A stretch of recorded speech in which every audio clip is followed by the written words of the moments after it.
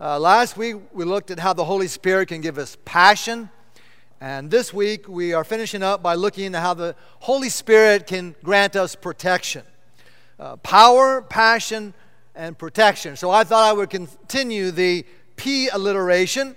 So my outline today is going to be prayer, prompting, and purity. And I'm reading from the 14th chapter of John's Gospel. These are the words of Jesus. If you love me, keep my commands. And I will ask the Father, and he will give you another advocate to help you and to be with you forever, the Spirit of truth. The world cannot accept him because it neither sees him nor knows him. But you know him, for he lives with you and will be in you. All this I have spoken while still with you. But the advocate, the Holy Spirit, whom the Father will send in my name, will teach you all things and will remind you of everything I have said to you. Peace I leave with you, my peace I give you. I do not give to you as the world gives. So do not let your hearts be troubled, and do not be afraid. Have you ever felt the presence of the Holy Spirit in your life? It certainly changed the disciples. After the day of Pentecost, this group of discouraged and depressed and defeated disciples of Christ with no vision and with no understanding are suddenly transformed into this daring and determined band of apostles. And soon afterwards, we see them out into the marketplace preaching about Jesus. And Peter and John encounter a lame man, and through their prayers, he is healed. And he runs to the temple courts with joy, and wonder and signs are taking place. They are now people of courage. They boldly stand up against the religious authorities who demand that they stop their activities. And their vision has now gone global. They take the gospel first to Jerusalem, and then Judea and Samaria, on to Rome, and then to the uttermost ends of the planet. They no longer fear evil or death. They're no longer consumed by materialism or greed. They gladly share their possessions with the under-resourced, with the poor.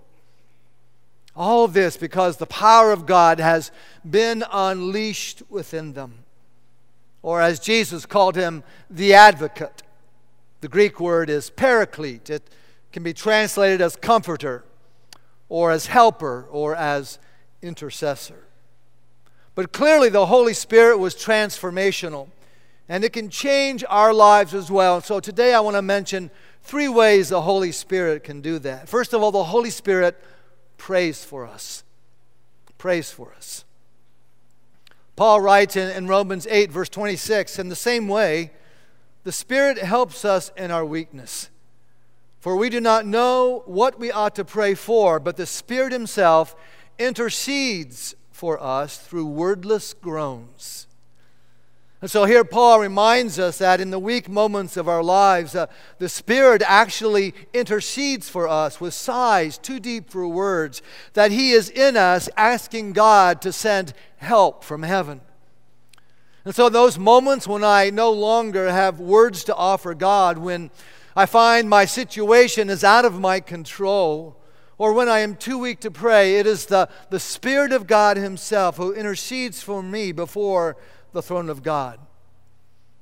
And I imagine you've experienced times like this, when you're about to do something stupid, when you're about to do something wrong, but at the moment it seems like it's a great idea, and then there's this thought that maybe you shouldn't do it. That's the Holy Spirit working in us. It's amazing how many times the Holy Spirit speaks through my wife.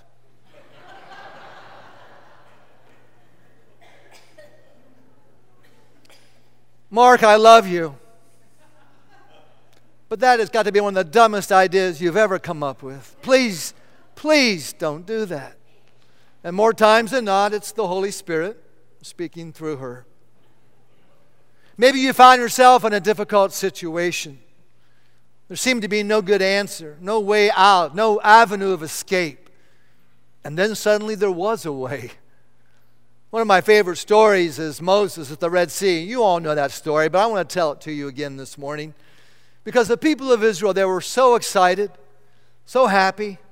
I mean, this was beyond their wildest dreams. They were finally set free. There seemed to be no way out. But God had made a way, and here they were on their way home. But after 2 days, Pharaoh changes his mind. What in the world have we done letting those people go? And so Pharaoh makes his chariot ready. He gathers his army, and out after Moses they go, and after the people of Israel. And I can imagine Satan was whispering to Moses that day at the Red Sea, God brought you all the way out here. Now he's going to let you die. God's going to let you down. The Red Sea before you, Pharaoh and his army behind you. There's no way out. But he also heard whispering to him, fear not, fear not. What voice are we listening to today? You know, so often the way of faith seems ridiculous. How much better, though, to walk by faith than to walk in fear. And so Moses issues this astonishing command. He says, be still. The Lord will fight for you, and you have only to be still. Now, that's unusual instructions, if you ask me. What about effort? What about personal involvement? What about duty? That sounds so foreign, so strange to our ears. We always say, don't just stand there. What? Do something. But here it's just the opposite. Don't do something. Stand there and watch and see what God's about to do. You see, the Lord was impressing upon them that the mammoth undertaking of this project, this army was too big for them. There was literally nothing, humanly speaking, that could be done. Nothing that they could think of in their own intellect. Nothing in their toolbox that was going to fix this. God was their only hope. Reminds me of that verse from Zechariah, not by might, not by power, but by my Spirit, says the Lord. I wonder if some of us today are trying to solve our own Red Sea problems by our own power, by our own might. But when there is no way out, be still. Listen to God's Word. Listen to the Spirit. Be still and allow God to fight the battle for you. And you know how the story ends. The Holy Spirit speaks to Moses. Why do you cry out to me? Tell the people of Israel to move forward. Moses lifts up his rod, stretches out his hands. The waters of the Red Sea part, and Israel goes on through and escapes from the army of Pharaoh. God protected them in a big way. The Holy Spirit will also prompt us. Jesus said, the Holy Spirit will teach you all things and bring to your remembrance whatsoever I have said to you. I wish sometimes He would bring to my remembrance where I park my car. You ever had that problem? Or lose your car keys? But it's the Holy Spirit who helps us to understand Scripture.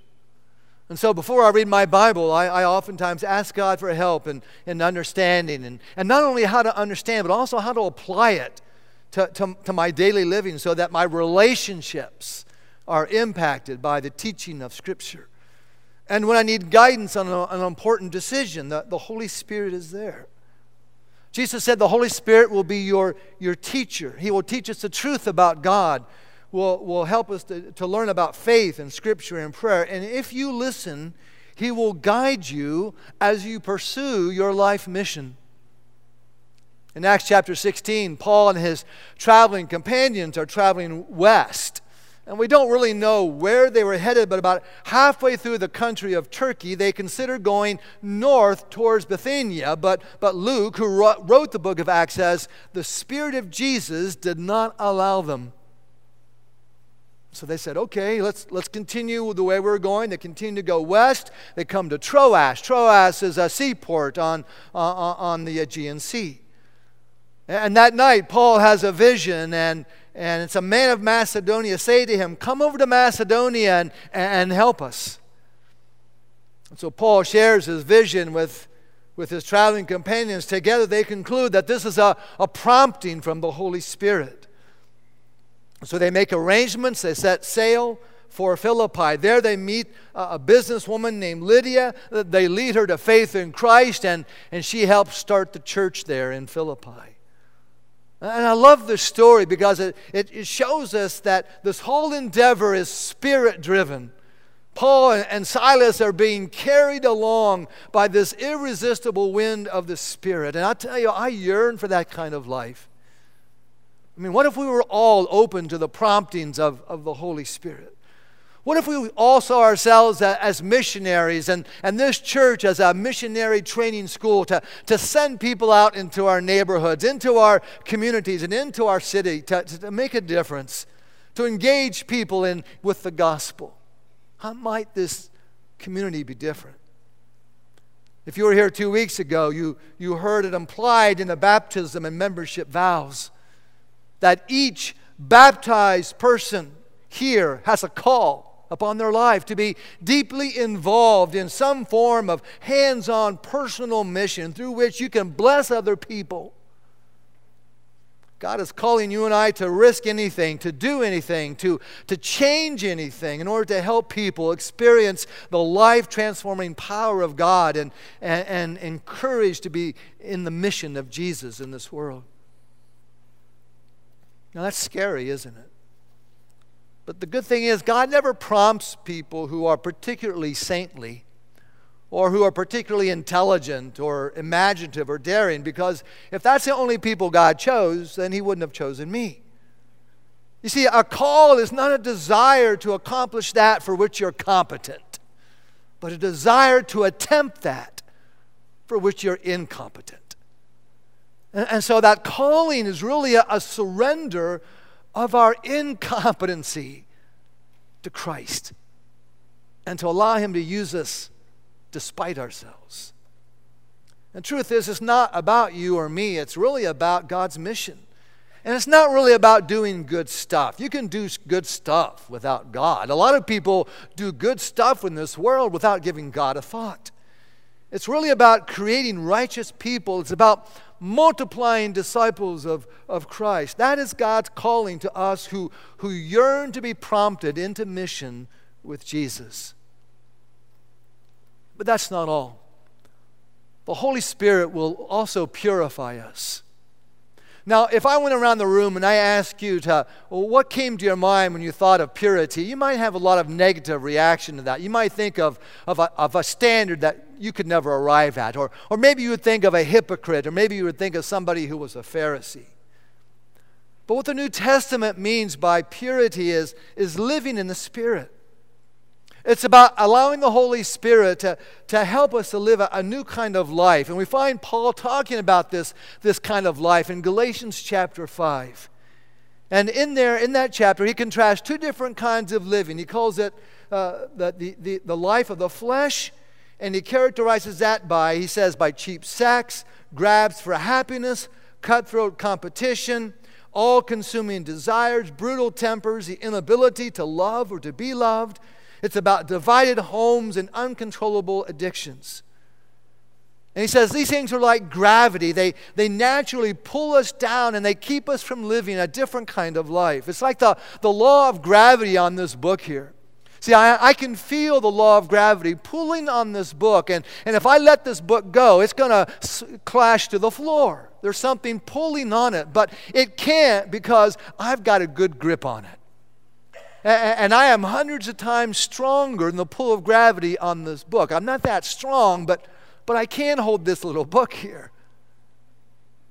And the second kind of life that Paul is talking about is walking in the Spirit. He says that while the pull of gravity is always in there in your life, pulling on you to do the things that he's just talked about, he says the Holy Spirit is also there. And he's calling us to walk a different kind of life. And he says it's characterized by love and joy and peace and patience and gentleness and goodness and faithfulness and self-control.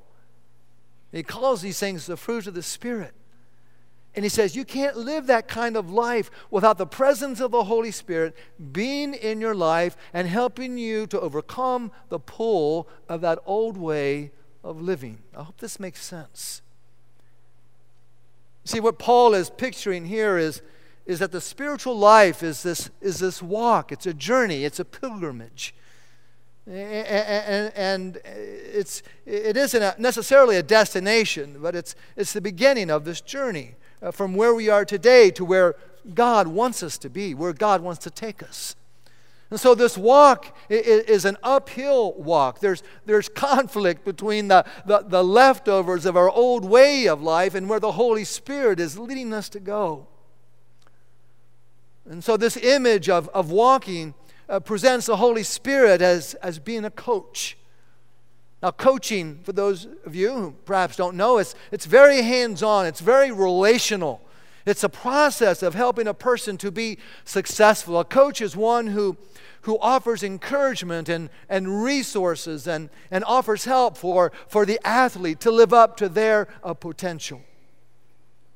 In the same way, the Holy Spirit offers you and I hands-on encouragement and growth and encouragement and maturity. Resources that we need to walk up sometimes that steep hill. And like a good coach, the Holy Spirit won't walk that for us, but He will walk beside us, inviting us to keep in step with His promptings, to follow His directions, and to rely on His encouragement and upon His strength. You see, the spiritual life of following Jesus it's an uphill climb. It's not some stroll through the park. It's a lifelong journey of transformation where we are changed into people who love God with all of our heart, mind, soul, and strength, and who love other people sacrificially. Sometimes that journey looks dangerous. Sometimes it looks outright impossible when we face challenges that threaten to overwhelm us. And sometimes on that journey we get lost, and sometimes we just defiantly sit down and we refuse to go any further. And some people find that journey too hard, too difficult, and they turn away and they start back down the hill. And yet, no matter where we are, no matter what we encounter along this journey, our coach, the Holy Spirit, is with us, offering us everything we need to take the next step. And so maybe this morning you find yourself stuck. Maybe this morning you're wondering, is my spiritual life any different than it was a year ago or 5 years ago? Are you feeling discouraged? Do you feel like quitting? Do you feel like turning back? The purifying presence of the Holy Spirit is here to be your coach. And when I know what that means, when I understand what it means to live in the presence of God, it makes me stand a little bit taller spiritually. It makes me want to say, yes, I will, I choose, I decide to be like Jesus. And that makes all the difference in the world. Holy Spirit prays for us, He prompts us, and He purifies us. The Holy Spirit is all of these and more. The day of Pentecost changed the lives of the disciples. John, who wanted to call down fire on some town, who was known with his brother as the sons of thunder, became known as the apostle of love. Peter, who was the denier, became Peter the rock. Thomas the doubter became Thomas the confessor. Matthew the tax collector becomes Matthew the writer of the gospel. Before Pentecost, they all deserted Jesus. But after Pentecost, they turned the world upside down. So how do we live this Spirit-filled life? Again, it's so easy. Jesus says to ask. The Holy Spirit will be given to those who ask. Now, you can't catch the wind, but you can be caught by it.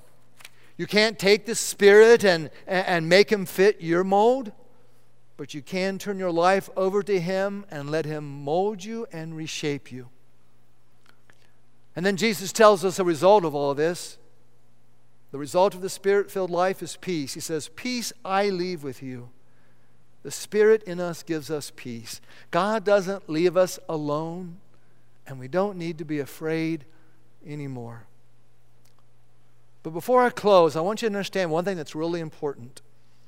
That God does all of this. God fills us with this Holy Spirit for a reason. And it's not just about us. It's about us helping others. You see, Jesus has a mission in this world, and he invites you and I to be a part of it. And our vision for you this year is to grow to the next level spiritually. And for most of us, that means finding a place where we can serve, whether it's in this church or in this community. And so today we're having our annual ministry fair. And if you aren't serving any place right now, would you go and check out, before you leave today, what opportunities there are? Seek the guidance of the Holy Spirit and just simply ask him, God, where should I be serving you? And where should I be serving your people? Let's pray. Lord, we thank you that you give us the Holy Spirit to live in us and to be with us forever. Thank you that you give us your peace and that we no longer need to be afraid. Now, God, send us into the world to help others find what you have so graciously given us, we pray. Amen.